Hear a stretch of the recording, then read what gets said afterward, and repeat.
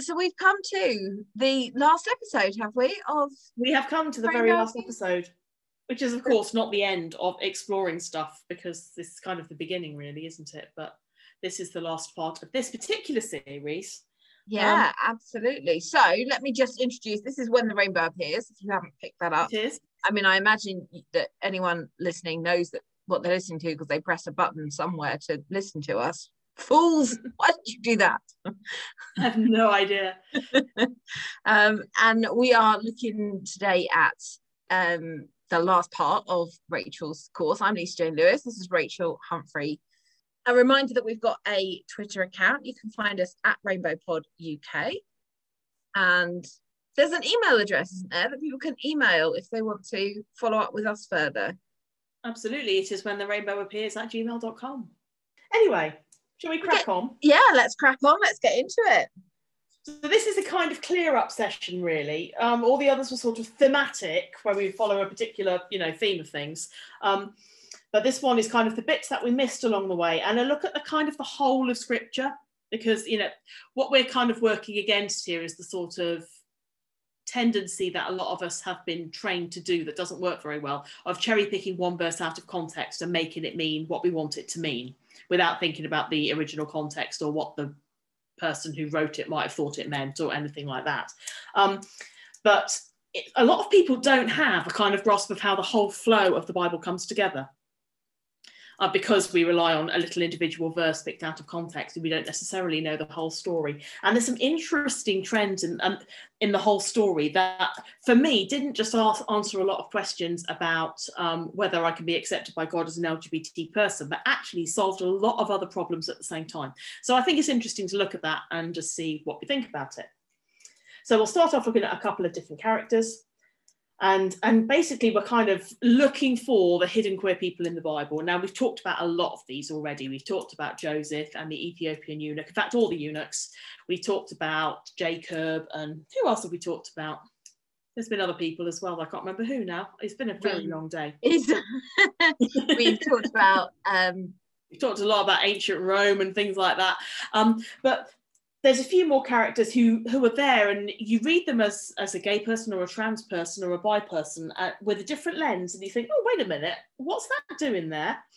And something that, if you weren't looking with that lens, you might just skim over it and make a completely different set of assumptions. There's a degree to which the Bible is a bit like a mirror, and when you go to it, you find what you expect to find, which is why the Bible can be kind of abused by people who expect to find God justifying slavery or racism or, pick your pet sin, being gay from the point of view of some people. You go to the Bible looking for an answer on that thing, and you will find it. Just as if you go to the Bible expecting it to tell you that gay people are bad, you'll find that. And if you go to it expecting it to tell you that gay people are fine, it will tell you that. That's why the fruit argument is so important, because anybody can go to the Bible and find justification for their point of view. But what's the fruit of it? Does it make people more godly and more healthy and happy and better citizens and better people and better family members and all of those things? When the people who translated the Bible into English were working on it, they were going to it expecting not to see queer people, so they didn't translate things in a way that will enable us always to see them. In the same way, when we go looking for them, we sometimes go, oh, wait a minute, what's that?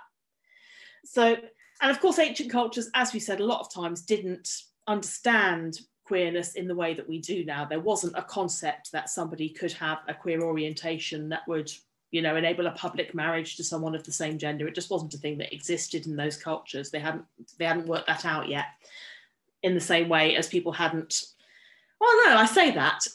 European cultures have not had a massive tradition of honouring gender transition. I was about to say people, but actually that's not true, because a lot of Native American cultures and Australian Indigenous cultures and Asian Indigenous cultures have always honoured more than two genders. It's just the Europeans have kind of lost that out of our cultural heritage. Somewhere along the way, because you go back to ancient Norse, you go back to Loki and Balder and all the Norse gods, they're changing gender the whole time. But in between times in Europe, we've lost the plot on that a little bit and forgotten that that's a part of the human experience. Anyway, what does it look like when we go to the Bible and look for these things? So I'm going to go to the classic, are they, aren't they? So So I'll read the Bible verse and then we'll have the are they, aren't they discussion, right? Okay. So Ruth and Naomi, are they, aren't they? You know the story. Ruth's Naomi's daughter-in-law. Both of their husbands die. Naomi tells Ruth to go home. Ruth says to Naomi, don't urge me to leave you or to turn back from you. Where you go, I will go. Where you stay, I will stay. Your people will be my people and your God, my God. Where you die, I will die, and there I will be buried. May the Lord deal with me, be it ever so severely, if even death separates you and me. That's Ruth 1, verse 16, if anybody wants to look it up. So, are they, aren't they? Well, that depends what you're asking. Are they or aren't they what? Oh, well, people will go, well, they're obviously in a gay relationship. I'd say they're in a queer relationship, but I wouldn't say it was a gay relationship. Go on. Well, their relationship, their friendship of whatever it is not ordinary to the time. Mm-hmm. So that by definition makes it queer, and you can take and use that word however you want to. Yeah, absolutely. That's fair. I think that's very fair. The other interesting thing about it is that particular set of 2 verses there has been used in thousands of wedding ceremonies. Yes. By straight couples, or passing straight couples anyway, because they feel this is the 2 verses in the Bible that best encapsulate the way they feel about each other. Yeah, that's so very true. So who knows whether there was any sexual action or not. It falls into a big pile of none of my business as far as I can see. But you've certainly got a relationship there that the quality of it and the love of it has been something that straight couples want to aspire to. Yeah, I was going to say, not only is it not my business, it actually doesn't matter to me either. It doesn't matter. No. It doesn't lessen the story of Ruth or Naomi or the entirety of the Old Testament. So therefore, it doesn't matter whether. I mean, it matters a bit in the sense of, you know, as a gay woman looking for myself in scripture. Yeah, okay. There's not many places I can see it. Everything is about men. Exactly. But certainly, and to be fair, isn't it the most lesbian thing you ever heard? Yeah, no, it is quite lesbian. I'll give you that. It's totally, I mean, if any of you are gay or gay men or straight, you may not be aware of the lesbian tendency to, on the second date, move in and commit your entire future to each other. But it is definitely a thing. Okay, so the most famous are they, aren't they, is of course David and Jonathan. Yes.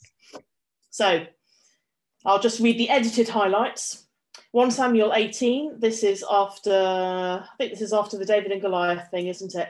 After David had finished talking with Saul, Jonathan became one in spirit with David. Interesting, thinking about the one flesh, one spirit kind of idea from Genesis. And he loved him as himself.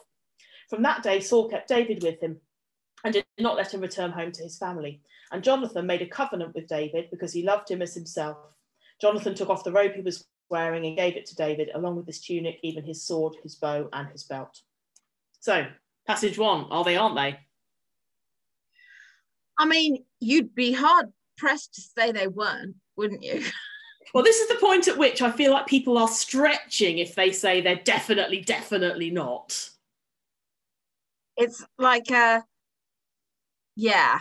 You're trying hard to resist it at this point. If you read this as a gay man, you're saying instantly, well, of course they are. What do people say this is if it's not? It's a really good friendship. Is it now? Okay. Yeah. Okay. But I think this is along the same lines as the people who convince themselves that the 2 old ladies who shared a house along the road for the last 30 years are just really good friends as well. Yeah. No, we had a few of those in my church. Yeah, I'm sure everybody knows some of those. Yeah. And probably some of them are just really good friends as well, but yeah. Yeah, but in the 80s and the 90s, you didn't have to share a house because like you could get housing as single people. Yes. Whereas now I wouldn't assume it as much because people need to house share. You know, though, what? I also, don't get me wrong, this whole thing ends up being so queer that, you know, it's hard to unqueer it. But I do hold some space for really devoted non-sexual friendship as well. Yeah. No, I could go with that. But you know, that's also an important thing. And actually, you know, okay, I think this one does go there in a few verses time. But a lot of the time, people make assumptions that just because two people are together, they're gay, and that's not always true. Sometimes they literally are really, really good friends, and that's an important space to hold. So the lesson sometimes is people basically don't live together, but have that sort of relationship where they would give their lives for each other, and you know, they share everything together, and that's a thing worthy of honour. So I don't want to jump straight into the conclusions. No, absolutely. So the lesson is don't make assumptions and don't draw your own conclusions, really, because actually, again, it's a big fat pile of none of your business. Yeah, exactly. But being as this story is in the Bible, however, so the next David and Jonathan. Yeah, Saul's daughter Michal was in love with David, and when they told Saul about it, he was pleased. I'll give her to him, he thought, so that she'll be a snare to him, and the hand of the Philistines may be against him. Nice father-in-law. So Saul said to David, now you have a second opportunity to become, or the word in Hebrew means a twice over opportunity to become my son-in-law. But he wasn't already his son-in-law. So is he referring here to his relationship with Jonathan, or is something else going on? It's open, I think, at that point. Now, but it really hits off in 1 Samuel 20. Saul's anger flared up at Jonathan, and he said to him, you son of a perverse, rebellious woman, don't I know that you have sided with the son of Jesse, or chosen the son of Jesse, to your own shame and to the shame of the mother who bore you? Why would choosing David be a source of shame to him or to his mother? Mm. And, you know, there's the whole popularity struggle going on here. This is where David is basically got the adoration of all of the people of Israel, and Saul is jealous and senses that David might get the throne after him. But the whole sided with chosen thing seems a little bit more than that. And then you've got the clincher, I think. You've got the bit at the end where Saul's decided to kill David. They have the whole thing where Jonathan comes out with the boy and shoots the arrow, and they have the secret code for, is my father going to kill me or not? Going to kill you or not? And then after the boy had gone, this is verse 41, David got up from the south side of the stone and bowed down before Jonathan 3 times with his face to the ground. Then they kissed each other and wept together. But now this is where it's funny. The original Hebrew says David grew large. Did it? I don't think that leaves a lot of space for interpretation here.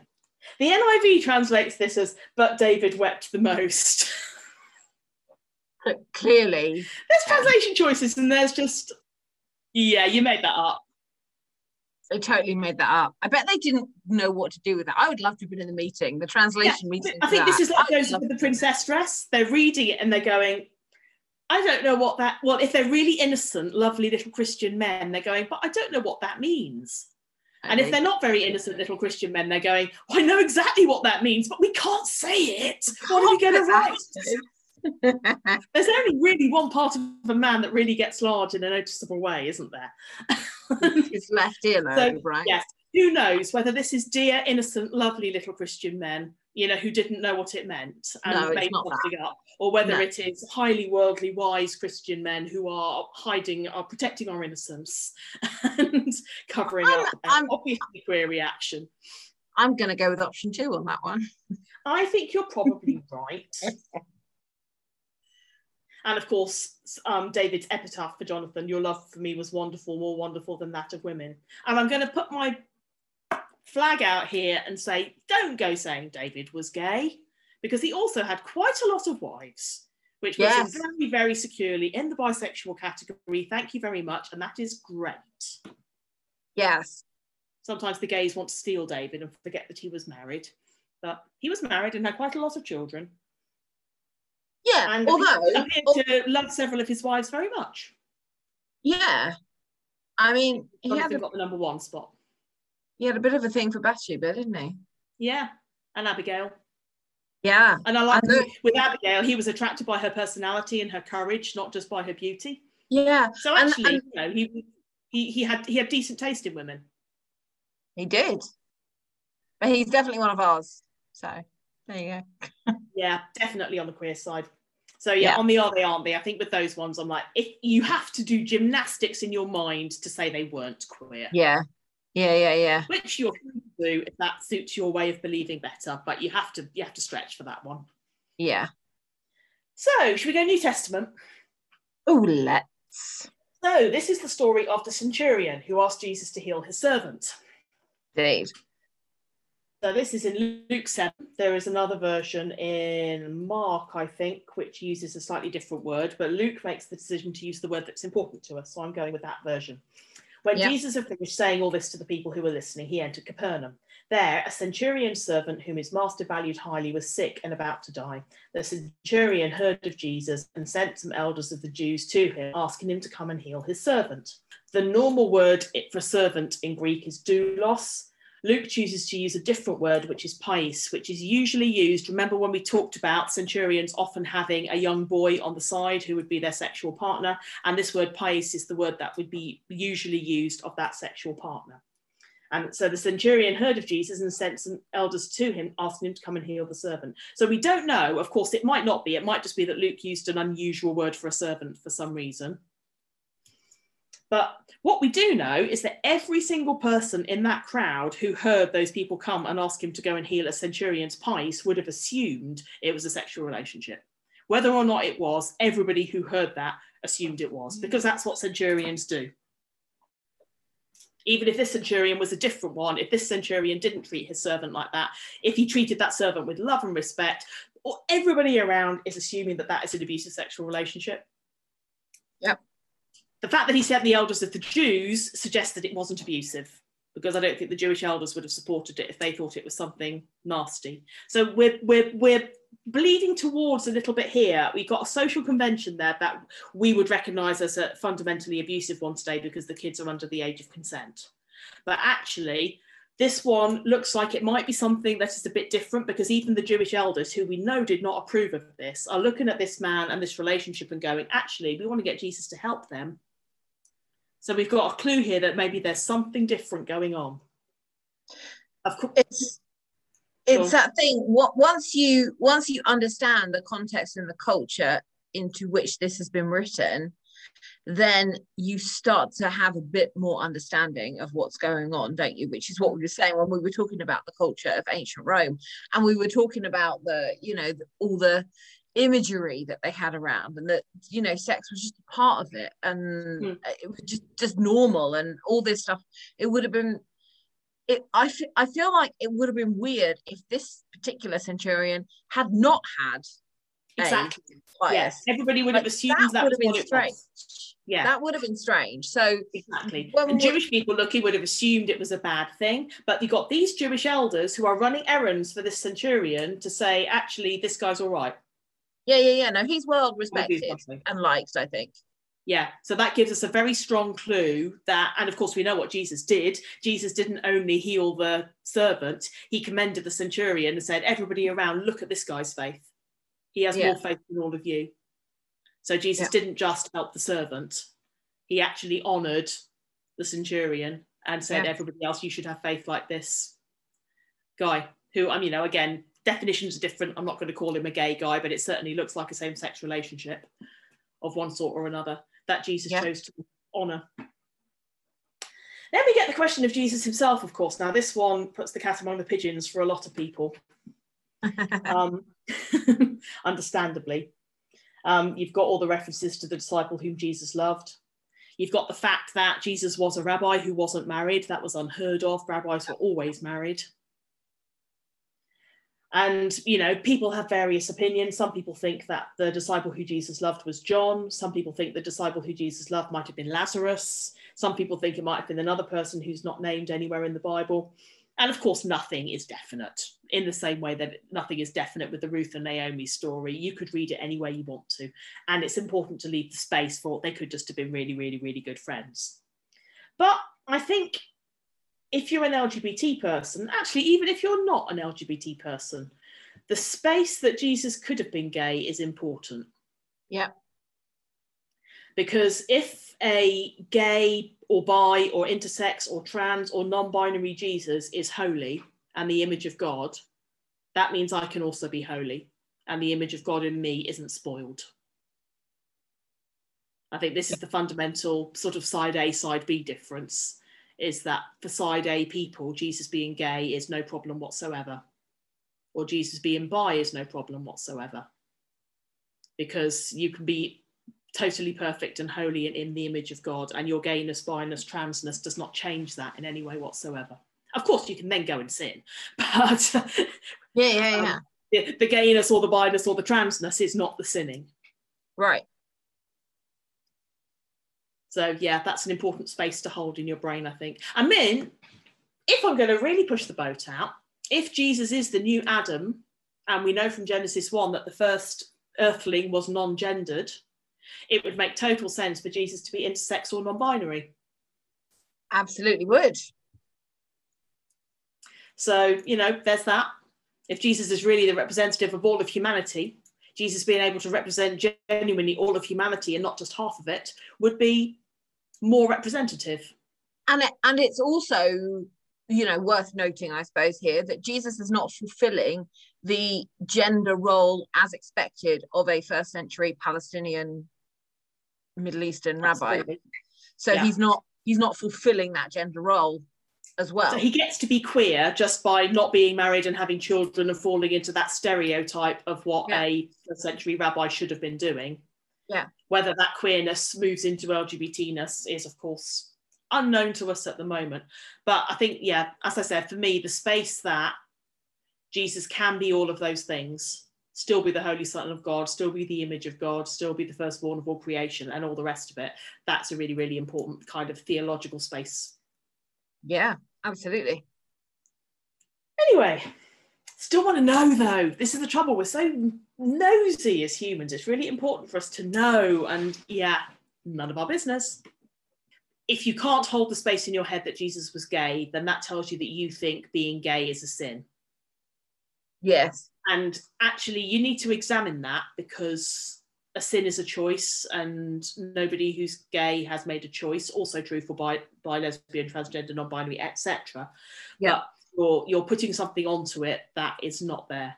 Yeah. No, absolutely. And that if you're a gay person or an LGBT person of any of the categories, that is super important for us, because a lot of the problems, the mental health problems and stuff that LGBT people experience comes from a sense of shame by having that sort of thing put on us by other people, telling us that who we are is fundamentally broken, fundamentally damaged and fundamentally bad. Yeah, 100%. That's where we need to win the battle in our own minds for our own self-image and reclaim that we're made in the image of God. You are made good, you are made blessed, you are made with all the promises of God available to you, just as much as if you were straight and cishet. Yeah. Yeah, absolutely. Yeah. Anyway, should we go back to eunuchs for a minute? Hey, one of my favourite subjects. Absolutely. So we looked last week, didn't we, in the Acts 8 story about the kind of progression of how eunuchs are seen through the Bible. You've got Deuteronomy, where it says no one who's been emasculated by cutting or crushing can enter the assembly of the Lord. Full stop, Bible clearly says. Then in Isaiah 56, you've got the bit that the eunuch read in the chariot with Philip. This is what the Lord says to the eunuchs who keep my Sabbaths, who choose what pleases me and hold fast to my covenant. To them I will give in my temple and its walls a memorial and a name better than sons and daughters. So Isaiah's prophesying inclusion. And you've got to think about what's happened here. You know, this is after the exile. So you've got people like Daniel and Shadrach, Meshach and Abednego who've been taken off to Babylon, probably been made eunuchs because they were joining the civil service, have now grown up, are looking back at the temple and wishing to be allowed to go home. What's the deal going to be if all these people get allowed home and then they're not allowed back in the temple, you know?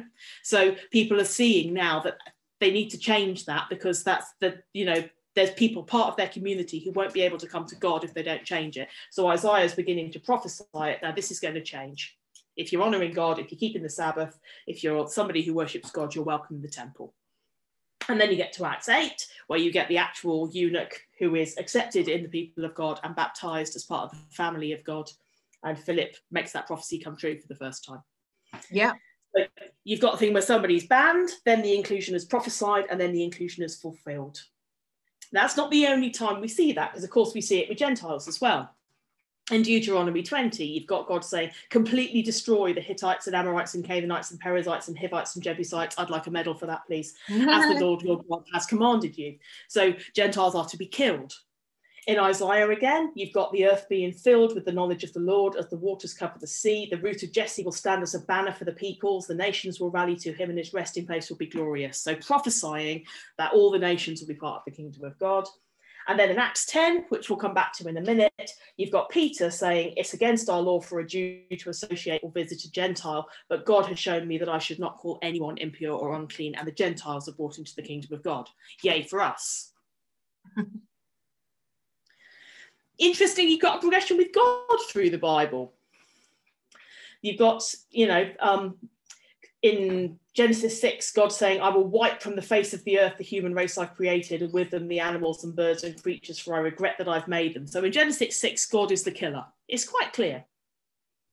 Then you move into the sort of taking over the promised land stage, where God's giving the city and the king into Israel's hand, and Joshua put to the sword everyone in it. He left no survivors, and he did to its king as he'd done to the king of Jericho. So God isn't doing the killing, but he's telling Joshua to do the killing. And then it begins to change again. The exile happens, and in Jeremiah, God says to the people who've been taken in exile from Jerusalem to Babylon, build houses and settle down, plant gardens and eat what they produce, marry and have sons and daughters, seek the peace and prosperity of the city to which I've carried you to exile. So the God who seemed to be a killer and a commander is now a peace builder. Again, inclusion prophesied, house will be called a house of prayer for all nations. And then, of course, you get the inclusion fulfilled in Jesus. For God so loved the world that he gave his one and only son. And suddenly we have this loving God, which seems to have changed. So you have important questions there. Did God change? And different people who read this over the centuries will say different things. Some people will say God changed. Some people will say people's perception of what God was saying to them changed. Some people will say, well, God could only say to those people that because they wouldn't have understood anything else. And this was the closest he could get to being loving at the time, because the culture was so violent that people wouldn't have understood it or wouldn't have been able to do it. So there's lots of ways of thinking about it. But if you're actually reading the Bible, what you definitely see is a journey. And the overarching story of the Bible is a journey towards greater inclusion, greater human dignity, and discovering more of the breadth and depth of God's love. And I think, these days, most people from my background would back away a million miles from the idea that God changes. Yes. But maybe we changed. Maybe we thought that's what God was saying. I mean, I know I can think back at times in my life where I thought God was saying something, and now I look back and say, no, clearly God was not saying that thing. Yeah. I think if we look at now, I know Genesis 1 is not like a historical document, but I think if we look at God before the fall, what we've got is a loving, inclusive God. Like, we've got God, and to me this feels like a bit of a circle. The fall happens, people then start throwing their toys out the pram, going mad. Like, humanity is then on a journey to find its way back to God, and I think we are on that journey just a bit further on, because I definitely would not say that God has changed. And I think it depends on how you read the Bible, and I very much have been on a journey, for want of a better word, on how one reads the Bible. And I very much have sort of come to the conclusion that the Bible is not the story of God. The Bible is the story of people, and of people trying to make sense of their concept of God. So if you've got people who are constantly at war with lots of people, what they need is a commander, warrior God. If you've got people who are looking for stability, then you have a God who's a peace builder. You need a God who's able to fulfill that for you. So I don't think God has changed, but I think how people write about, interact with, talk about God is actually the journey of the Bible. Did any of that make sense? Yeah. Absolutely. And the clues are there. If you look at all the way through, you've got these little clues in the covenants that God makes with people. You know, when God chooses Abraham to be the family that God's going to work with, you get the whole thing of I will bless you and I will bless all the nations through you. Even back there, in all the covenants God makes with people, whether it's with Noah or Adam or David or Abraham, and with all the different patriarchs as it goes through, and it is always the patriarchs, of course, but it's always I'll bless you and I'll bless the nations, but they don't quite get the nations bit. And it's like we needed to grow up as humans before we could actually understand the idea that God could love all the nations and all the peoples. Yeah. And just the whole idea, I suppose, that the Bible is all of God's truth. I mean, you're not saying the Bible's not true, but do you think God wasn't working in China for all those centuries? Yeah, no, exactly. The Bible is only... God didn't care about North America until 1500. You know? There's a lot God's of people love for people is limited by our capacity to take a book to them, especially when nobody could read. Yeah, well, that's another thing that we have to remember is we are incredibly privileged in our faith because we have literacy, which is not something that most Christians throughout the dawning of history, and Jews going further back, most people have not been able to read this for themselves. They've entirely had to rely on what other people have told them and on folklore and on stories being passed down around campfires and stuff. The people who wrote the scrolls and the people who then read the scrolls are a tiny like percentage of the people who were affected by what the scroll said, but most of them couldn't read it to check it themselves. And the Jewish people themselves didn't bother writing it down till the exile. No, exactly. As far as we know. Oh, yeah, you know, up to that, you've got parents passing the stories to their kids and grandparents to their grandkids and preachers at the synagogue passing it on to the people who were coming to listen. Well, not did he so much have synagogues in the days before, you know, before the temple was destroyed. But then they suddenly get to Babylon and their kids are going to Babylonian school and they're learning Babylonian science and Babylonian literature and stories about Babylonian gods. And you can see the parents turning to each other and going, folks, we've got to write this down or are we going to lose our heritage? And that's when people started writing the stories down in an organised way rather than, you know, what my granny told me, and what my granny told me is different from what your granny told you. They had to get all the granny stories together and make the best of it they could, write the tradition down before they lost it. No, the reason I like this way of looking at scripture is not so much because of LGBT stuff, although it works for us, not going to lie. Mm-hmm. It's also solves the problem of your violent genocidal God in the Old Testament, which you know a lot of people have got major issues with. If you say God is good, why is God portrayed as doing all this bad stuff? And you need to come up with a sensible answer for that. And you know, frankly, if God's answer to anything is genocide and killing innocent babies, then I'm not really interested in worshipping a God like that. No, absolutely. You know, that's no better than worshipping Moloch or one of the ancient gods that the prophets all rail at. You know, if your God will sacrifice babies who've done nothing, then why should I worship that God? But if you can frame it in terms of actually, now this is people's best attempts at describing what they knew God to be like. But until Jesus arrived, we didn't really know. Yeah. Hints, and the hints got clearer and clearer as we went along. And we got a bit more of an idea as we began to understand more about other people, and we began to travel more and exchange stories more. And then Jesus comes. And Jesus is the image of God. So now all of our questions about what God is like are answered because we can look at Jesus and go, oh, God's like that. Yeah. No, and God's about healing and restoring and honouring people and giving them dignity and standing against oppressive structures and systems and all of that. And because now we have Jesus. But even Jesus said, I can't tell you everything. You won't get it all now. The Holy Spirit will come and lead you into more truth.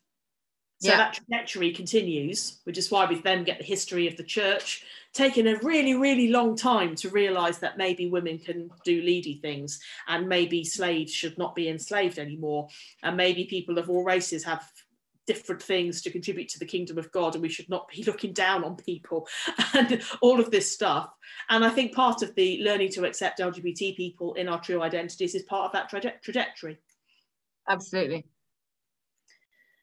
So, can we go to Acts 10? This is my favourite. Yes, I like this one too. This one's fun. So, Peter's journey towards inclusion. This is just after the Ethiopian eunuch bit.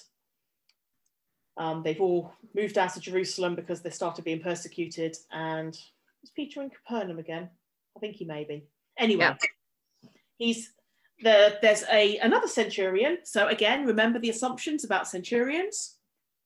There's no particular reference to this centurion having any of his partners around in the story, but there probably were a few around. He sent messengers to Peter, and as the messengers were on their journey and approaching the city, Peter went up on the roof to pray. He became hungry and wanted something to eat, and while the meal was being prepared, he fell into a trance. He saw heaven opened and something like a large sheet being let down to earth by its four corners.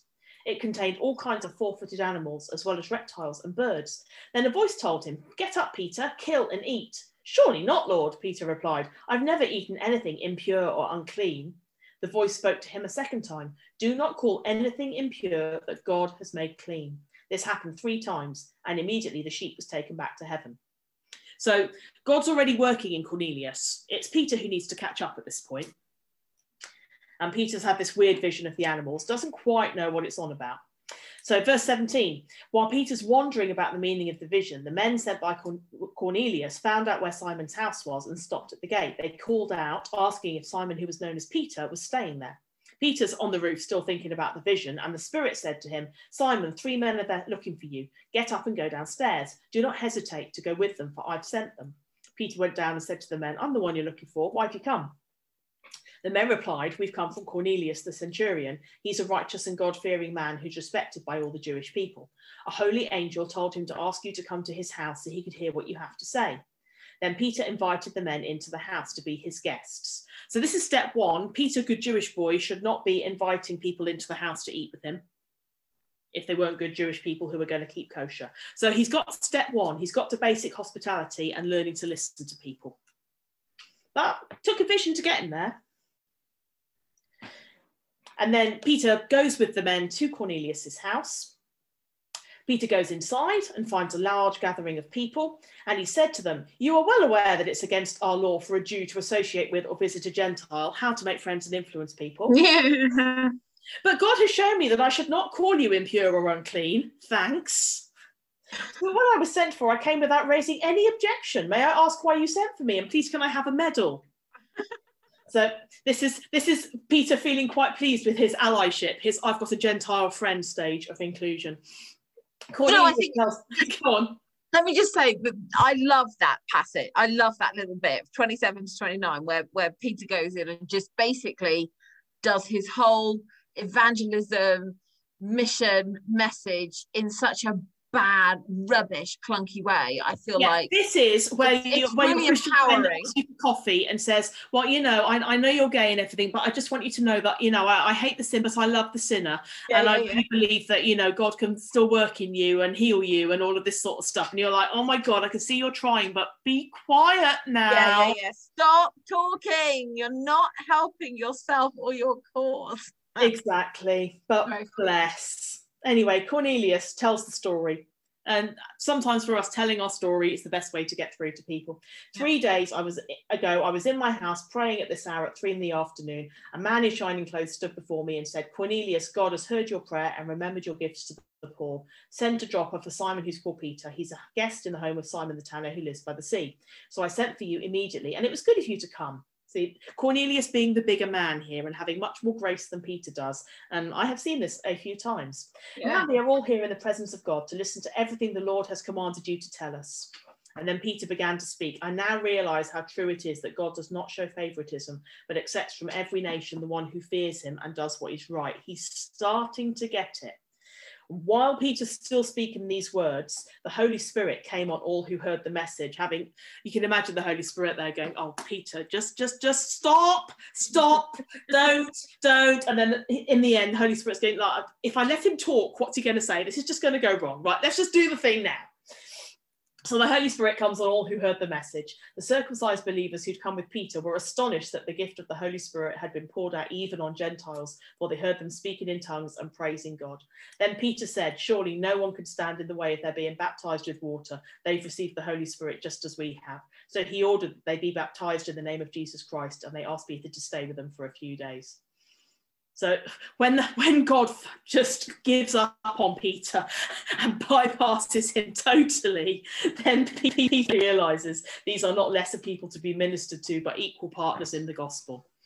That's a bit I really wish people could see, I wish people could see the work of God in LGBT people who, you know, sitting in their church offices, arguing with people and debating Leviticus 18, you know, come and see what God's doing. Yeah. No, absolutely. Do come and see what hear the stories, come and see the amazing things that are going on, and then tell me that God's not in this, you know? Yeah. No, absolutely. You know, come and see the people who are coming back to God after years of being told they couldn't be. Come and see the people whose lives are being transformed by realizing God loves them, and the good people are doing in society and reaching out to other people and helping them. You know, come and see that, and then tell me it's not working. Yeah. So, Acts 11, next chapter. The apostles, so we're on the next chapter now. Peter's got to go back to Jerusalem. So Peter goes back to Jerusalem. They've heard the Gentiles had also received the word of God. And the circumcised believers, as you can imagine, criticized him and said, you went into the house of uncircumcised men and ate with them. That's the thing they pick on. But yeah, sometimes it's like that, isn't it? Starting from the beginning, Peter told them the whole story, ending with in verse 17. So if God gave them the same gift he gave us who believed in the Lord Jesus Christ, who was I to think I could stand in God's way? When they heard this, they had no further objections and praised God, saying, so then, even to Gentiles, God has granted repentance that leads to life. And this is step 4 for Peter, actually having to be a proper ally, step up, put his neck on the line and have difficult conversations. And I mean, I can't imagine that. This is the most amazing bit of the story, where Peter basically, he's got to walk into a meeting of all the leaders of the church and say, folks, you know the Bible, God says we're not to do that anymore. Can you imagine? Evangelical Alliance would, I don't know what they'll do.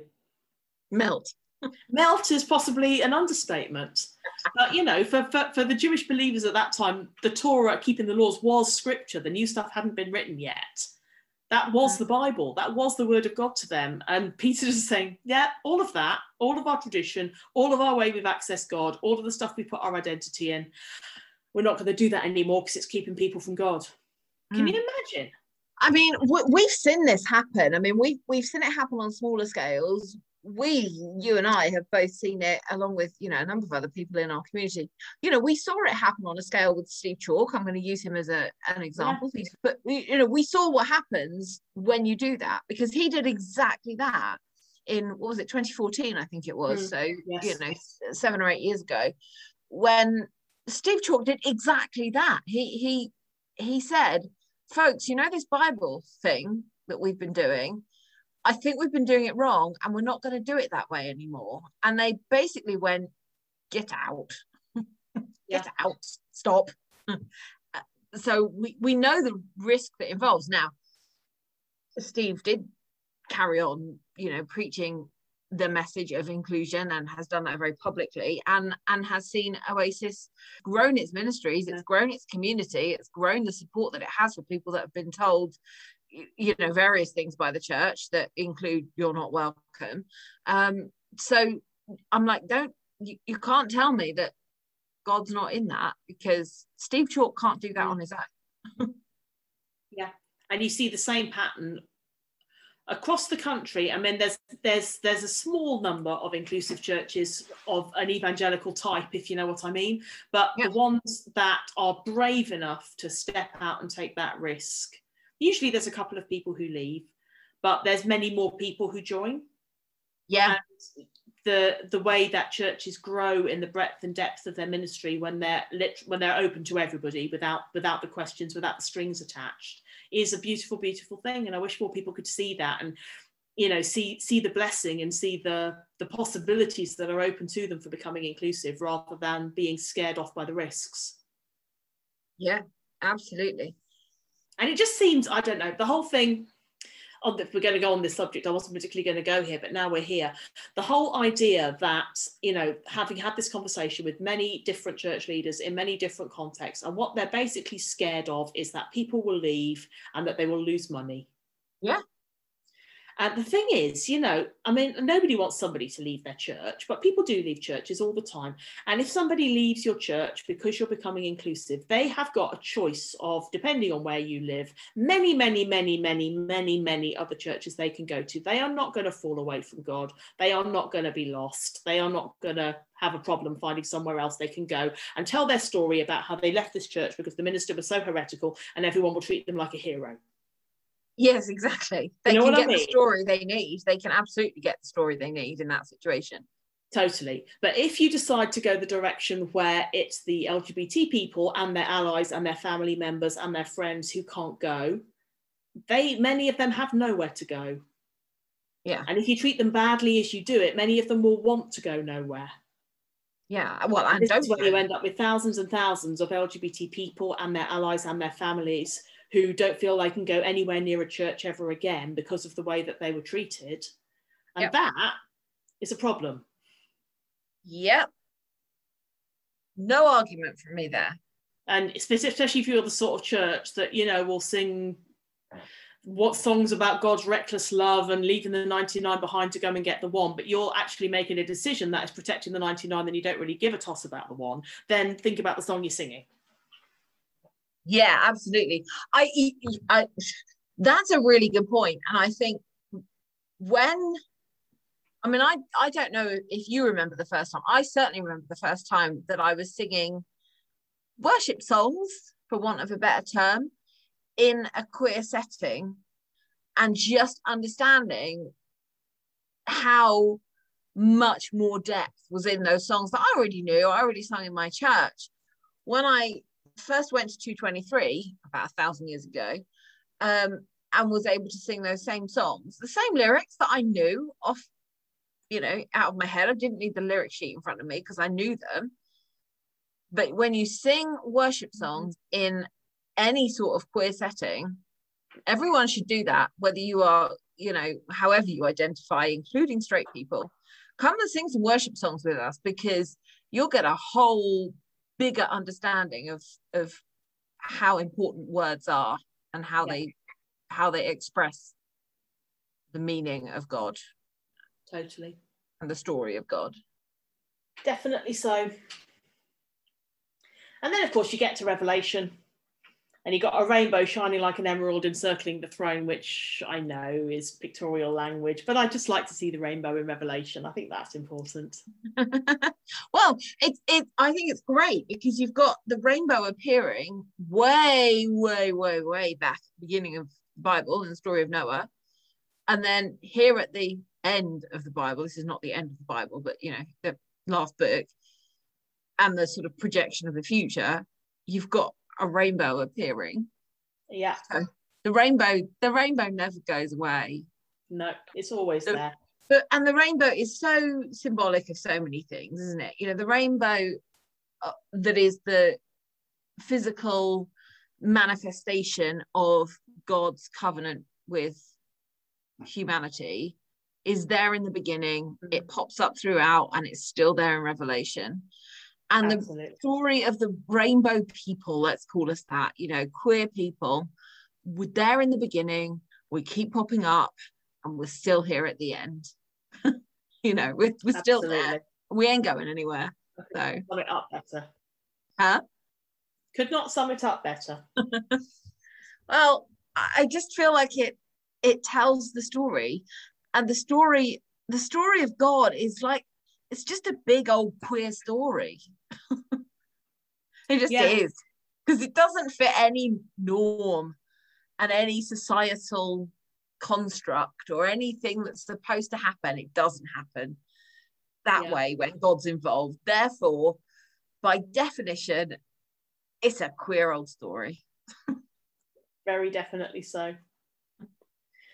And of course, in Revelation, you've got the multitude that no one can count, from every nation, tribe, people, and language, standing before the throne and before the Lamb. They're wearing white robes and holding palm branches in their hands, and cried out, "Salvation belongs to our God who sits on the throne." And I think if every sort of person is there, then every sort of person is there. Yeah. So thank you so much, everyone, for listening. I hope you've enjoyed this journey. I hope you found it useful. I hope you've got something out of it. You may have been challenged. That's a good thing. It's okay. You may have disagreed with some of the things that we've said. Rachel and I disagree on things as well. It's fine to do that. I hope you've been able to find a really constructive way to disagree, because that's really healthy and a good thing as well. We've said that we're doing this course on a podcast. If you think there's other things that we should talk about, you can drop us a tweet, you can drop us an email. We might pick it up again in the future and do some follow-up, talk about some other things when Rachel's not in quarantine and knackered from teaching and being at the end of term. But yeah, we would love to hear from you. We'd love to hear what you thought of it, how it's been useful to you. Do stay in touch with us. You can, as I say, you can tweet us. We're at Rainbow Pod UK. You can send us an email when the rainbow appears at gmail.com. Rach, last word from you. Goodbye.